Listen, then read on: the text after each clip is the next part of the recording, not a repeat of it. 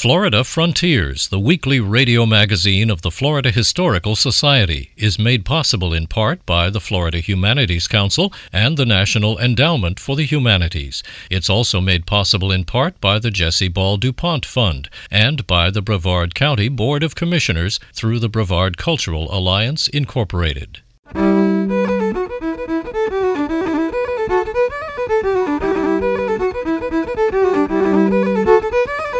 This is Florida Frontiers, the weekly radio magazine of the Florida Historical Society, on the web at myfloridahistory.org.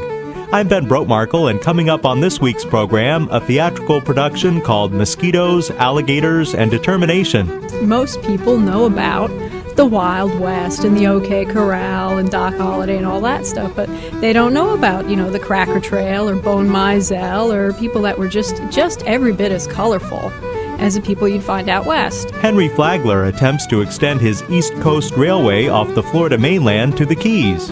He was a living legend on that railroad because of his longevity. He started in about 1898 and he ran his last engine in 1952. African American history in Florida is traced back to the early 1500s. All that ahead on Florida Frontiers. By the sea, by the sea, by the beautiful sea, and clean, you and me, oh how happy we'll be.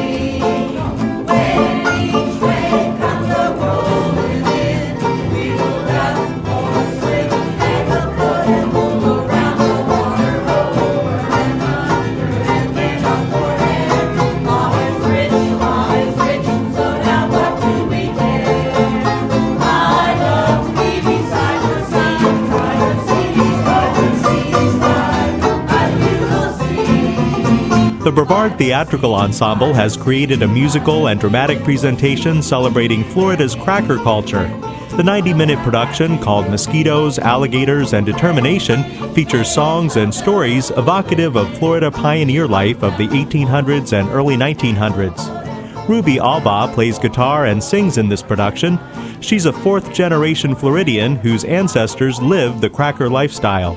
My grandmother's parents lived in the Central Florida area. They had some land and some cattle, true Florida crackers, between the area of Holapaw and Kenansville. And that's where my grandmother was raised and where she learned all about what it took to crack the whip and do what you needed to do, like the Florida crackers all over have learned how to do. She was a very, very sturdy pioneer woman. I never wanted to tangle with her because I felt like she could whip her weight in wildcats and then some. Albaugh's grandparents made a living from agricultural work and by selling the hides of various animals. When my mother was a young child, she and my granny were living in West Melbourne at the time, and they peeled cypress poles for a penny apiece. And they also raised chickens and sold the eggs. But my mother and my granny were pretty much self-sustaining because my grandpa, Oscar, was a hunter and fisherman. He was gone more than he was home. He spent his entire life and built his livelihood around the deer, fish, alligators, anything that he could hunt and bring home and tan the hides. My mother used to be absolutely thrilled when he would return home from a trip because she would get to help him with tanning the hides, and she became quite proficient at being able to stretch the hides out in the Florida sun and stretch them just the right amount so that she didn't stretch a hole in them, because my grandpa Oscar would say, "Girlie, we can't have them with holes because they won't sell for enough money." So she had to be very careful and learn the craft at her daddy's knee and be able to do exactly the way he showed her how to do it. While her parents were raised in a cracker household, Albaugh says that as adults they got away from that lifestyle, but Albaugh herself still remembers growing up in what was once rural Florida. By the time my parents got married and I came into being and my brothers and sisters, we kind of got away from that a little bit. But I remember hearing my mom telling the stories that she and Granny had done. My granny was actually a charter member, helped to build a little church down in West Melbourne and was a charter member there, and Mom played the piano. And so they had roots in that area that just went completely down beyond where you could imagine roots would go. My aunts and uncles all kind of lived on the same street, and it was just one big long plot divided up, and each person had a home, and that was what I remember growing up as a child. So by then, West Melbourne had started to grow a little bit, and it was still just a small 2-lane highway coming down 192. And when you got to the edge out there where the interstate is now, there wasn't much of a road between there and Orlando. And when we would make trips between the two places, we kind of rode over what seemed like a washboard. And it was an all-day trip to Orlando. You didn't get to just go there and come back quick like we do now. It was an all-day trip. We started before daylight, and we washboarded all the way to Orlando, and we washboarded back and got back after dark. Ruby Alba plays guitar and sings in the production Mosquitoes, Alligators, and Determination. Well, the program today started out with a little bit of silliness that we were on the ocean and we were by the sea, and doing a little bit of silliness there. And then we got into a little bit more serious things where we told a little bit about the cracker history and, it's mosquitoes, alligators, and determination. There were a lot of mosquitoes. Back then, there were a lot of alligators, but I'm going to tell you what, the biggest letters in that whole sentence is determination. And I know for a positive fact that from listening to the stories at my granny's knee and what they did back then, that determination had to go clean to the bone for them to be able to do the things that they did and survive in this country as wild as it was back then.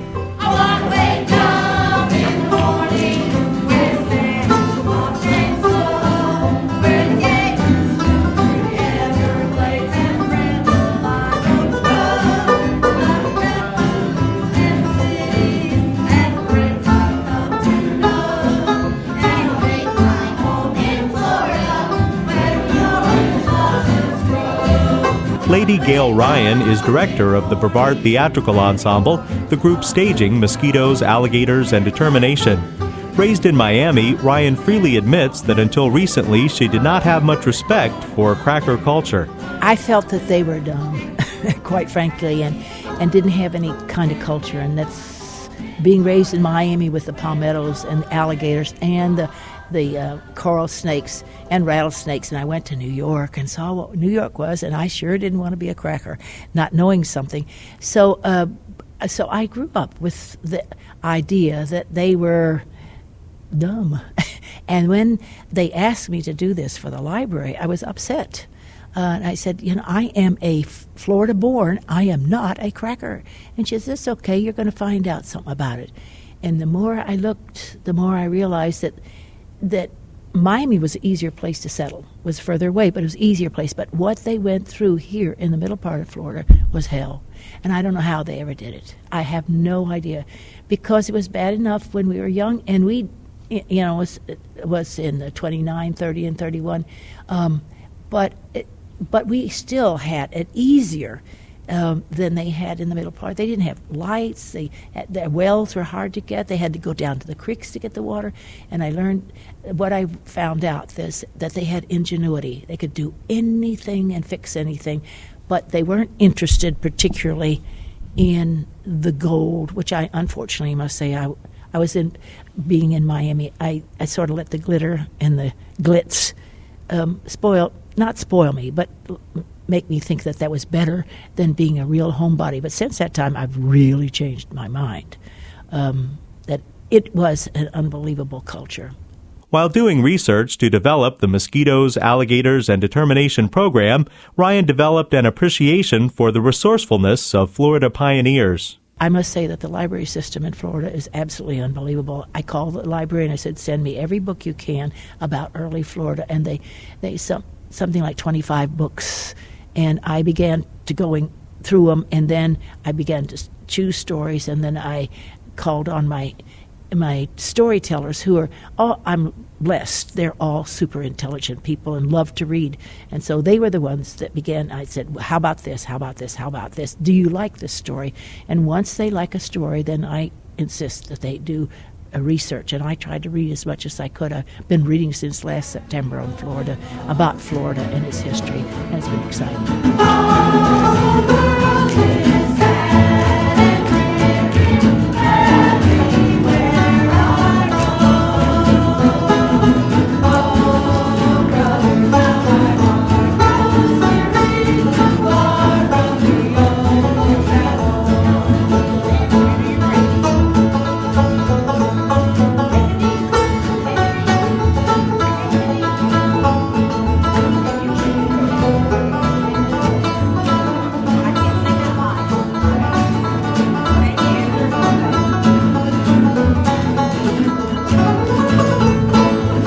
Lizzie Seal is a Florida transplant who tells some of the stories in this Cracker Culture program. Seal says that she's learned a lot by studying Cracker stories and music. I had always thought of it as being, not in a bad way, backwoods. My family, my father's family is from eastern Tennessee, so I'm used to, what most people would look down upon as being backwoods culture. Oh, these people don't know anything. So I knew that was sort of the feeling of the Crackers, was that they don't know what they're doing. We've got a better idea of how we're going to get this done. But I didn't realize that there was such a frontier. I knew that there were settlers and things like that, but I didn't realize it was quite such a for lack of a better term, Wild West sort of area for a while. A lot of gunfights, and I had known about the cattle somewhat, but I had no idea of the length of the drive and all the things that they had to deal with, and how it was so much more difficult than the things that they would have had to have faced out west. Yes, most people know about the Wild West and the OK Corral and Doc Holliday and all that stuff, but they don't know about, the Cracker Trail or Bone Mizell or people that were just every bit as colorful as the people you'd find out west. The Brevard Theatrical Ensemble has added mosquitoes, alligators, and determination to their repertory, a 90-minute musical and dramatic celebration of Cracker culture.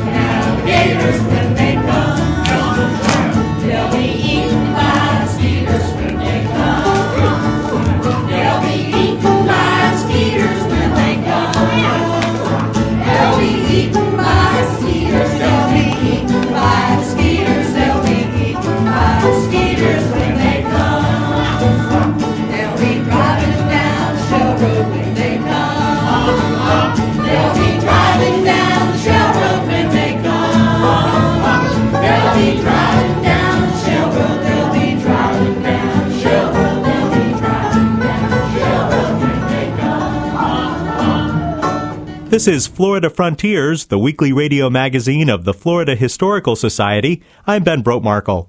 Be sure to check out our website at myfloridahistory.org. You can find out about activities at the Library of Florida History, look at historic photographs, listen to archived editions of this program, and much more. While you're there, please take a moment to become a member of the Florida Historical Society. You'll receive our journal, the Florida Historical Quarterly, our newsletter, the Society Report, and much more. Go to myfloridahistory.org to find out more.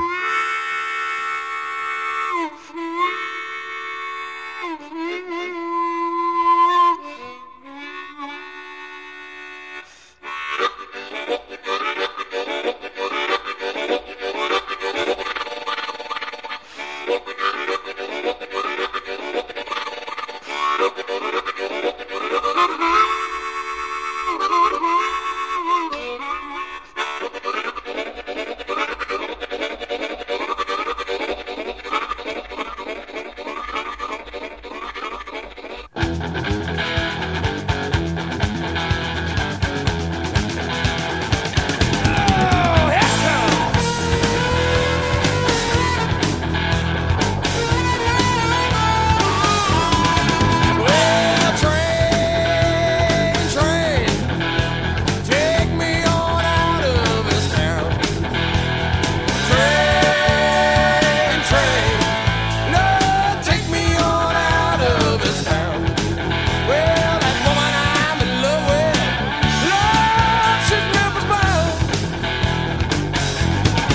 When Henry Flagler was building his East Coast Railway in the early 1900s, he didn't want to let running out of land stop his progress. As Janie Gould explains, Flagler wanted to have his railway link Florida's mainland with the Keys. Some people called it Flagler's Folly. The extension of the Florida East Coast Railway required laying track and building bridges through marshes and mangrove swamps and across open sea. Workers from all over the world dealt with heat, mosquitoes, and 3 hurricanes. The storms delivered major setbacks to the project between 1906 and 1910, so it must have been a celebration to remember when the first official train rolled into Key West. Flagler, who was 82 and in failing health, was helped from his private car. Looking around, he whispered to his aides, "Now I can die fulfilled." By 1912, the year of the celebration, Joseph Washington Knowles of Fort Pierce had already been an engineer on Flagler's Railroad for many years. Former St. Lucie County Sheriff Bobby Knowles is his grandson. He was a living legend on that railroad because of his longevity. He started in about 1898, and he ran his last engine in 1952. So for 54 years, this guy ran up and down the coast of Florida. And he also is the engineer that ran the first engine across the tracks into Key West. Is that the one that brought Flagler to Key West for the big celebration? That's correct. Bobby Knowles has a clear recollection of his grandfather in later years. He was quite a gentleman. He was very tall, always wore engineer coveralls, a blue long-sleeve shirt, a typical engineer, an engineer hat, a watch in his watch pocket.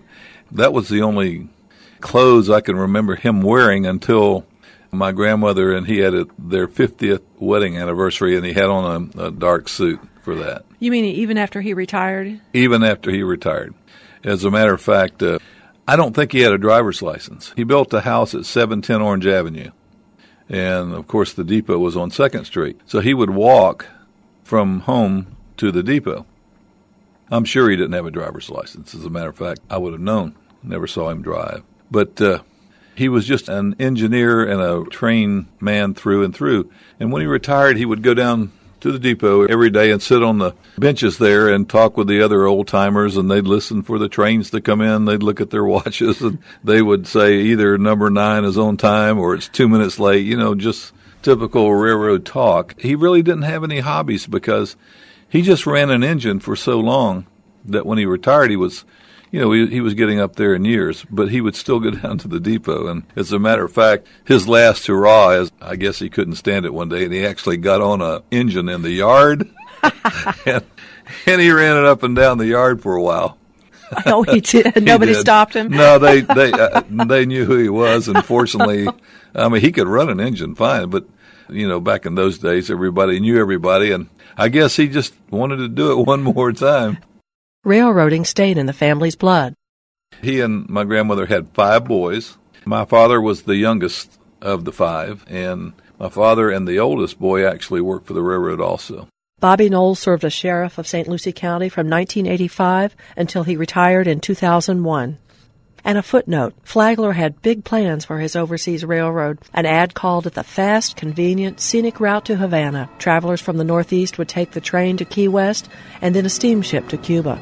Then, in 1935, a killer hurricane swept through the Upper Keys, destroying 40 miles of Flagler's track. A tidal wave swept over a rescue train and caused it to topple over. Henry Flagler's Key West extension was never rebuilt.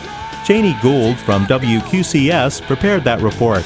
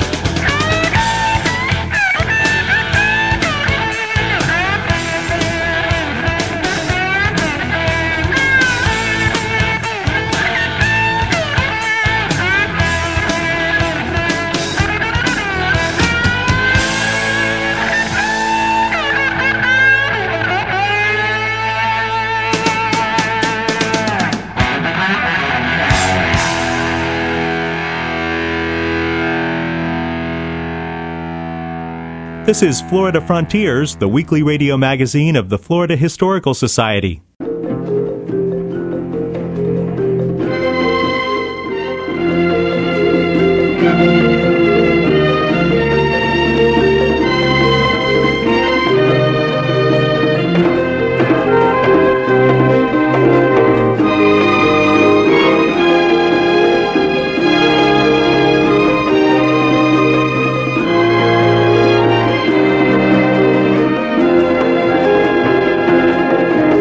Many people are surprised to discover that people of African descent were on every one of the Spanish ships that came to Florida in the 1500s, making black people among the first non-indigenous people to come here.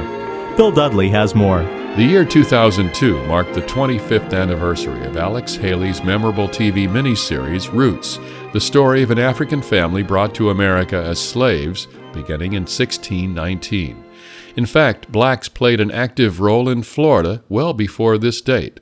In May 2002, I talked to a historian working to uncover the surprising story of the African experience in Spanish colonial times. Everybody says 1619 is when African American history starts. Well, it doesn't. It started more than a century before that in Spanish Florida. Historian Jane Landers is director of the Center for Latin American and Iberian Studies at Vanderbilt University. So that 1513, we had free Africans with Ponce de Leon exploring Florida, claiming it for Spain, and partaking in all the danger and adventure of the early Caribbean conquests. We have identities for these people, we have names for these people, we have histories, we have their financial records. Landers is author of the award-winning book Black Society in Spanish Florida, said to be the first extensive study of African Americans during the centuries when Spain ruled the peninsula. Using Spanish documents, some never before examined, she's traced the lives and adventures of some of the blacks allied with Spanish explorers, for example. One of the men that I study is named Juan Garrido. He came from West Africa. He went to Lisbon, from Lisbon to Seville, where he got on a ship to come to the Americas. And he fought in the very earliest wars against the Indians on what is today Dominican Republic. From there, he hops over to Puerto Rico with Ponce de Leon, and from Puerto Rico to Florida. After the establishment of St. Augustine in 1565, more Africans came, both free and as slaves, building forts and settlements, fighting Indians, and a short time later, fighting English raiders from the Carolinas. Africans fought alongside Spaniards in militia units. They had officers of their own election, they had uniforms, they signed vows of loyalty to the Spanish king, and they were paid for their services. The earliest formal militia that I have found of a free black militia is 1681. 1683, I actually have the roster list for those people. The Spaniards kept very meticulous records with people's names. The reason for the record-keeping, Landers says, lies in a different cultural view of slavery itself. The Spanish considered it an accident of fate. A captured warrior, a convicted criminal, or a member of a conquered society could be made a slave. So under Roman law, which is the basis for both Spain and France in the New World, slavery is accidental. It's not connected to skin color. It's certainly not connected to any defect in your character. And it's a legal condition which is not going to be permanent. It's quite different than the English system, which evolved later, in which we call chattel slavery, in which slaves are considered like a piece of movable property with no identity, no rights, and so on. In the Roman law, you could also exit slavery in various ways. You could buy your way out. The state could free you. Your owner could free you for any sort of meritorious service, and military service was one of the ways people worked their way out of slavery. Runaway slaves migrated into Florida from the Carolinas to join the Spanish as farmers and soldiers. Many became Roman Catholics. In the early 1700s, St. Augustine's slaves and free blacks had their own settlement, Fort Mose. It lasted until 1763, when by treaty the Spanish gave Florida to the British and moved everyone to the island of Cuba. These interesting Africans who began their life in Africa, escaped from Carolina, come to Florida, and now they're on boats going to Cuba. And I've tracked some of these people to Cuba. By going through Sacramento records in Cuba, I'm able to at least say where some of them ended up. The Spanish government considered them just like any other citizen and resettled them along with all the other Spanish people in Cuba, gave them homestead lands, gave them subsidies, gave them tools, and so on. And so I'm able to track some of their lives even on into Cuba, and they will die in Cuba. But Landers believes much of this history was in effect erased as Florida became part of the antebellum South. The more limited role for Africans during that antebellum South and through the Jim Crow era, to me, is the anomaly, and we need to see the longer picture to appreciate the full range of the African experience in Florida. Why are these people's stories important to us today? Well, the reason I think it's important is because it's a model for race relations that is somewhat different than we see elsewhere. When I'm teaching students, they really are in great despair often about the forecast for the future because of the hardening racial lines that sometimes are on both sides, and I hate to see that happening. And I think Florida is one of those places where if you study it, you realize that people of all different colors and ethnicities and backgrounds can make a community together, but that's what it means to me. Historian Jane Landers. I'm Bill Dudley. With funding from the Florida Department of State Division of Cultural Affairs, this report was produced by the Florida Humanities Council. For more information, log on to our website, flahum.org.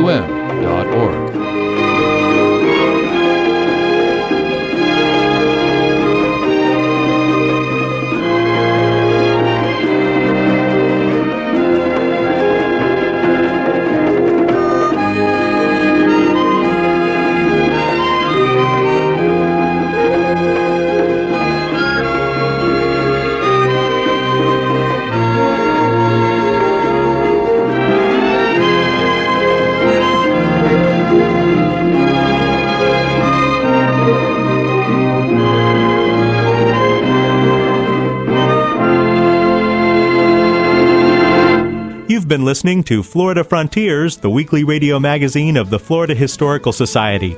I'm Ben Brotemarkle. Until next week, visit us on the web at myfloridahistory.org. Florida Frontiers, the weekly radio magazine of the Florida Historical Society, is made possible in part by the Florida Humanities Council and the National Endowment for the Humanities. It's also made possible in part by the Jesse Ball DuPont Fund and by the Brevard County Board of Commissioners through the Brevard Cultural Alliance, Incorporated.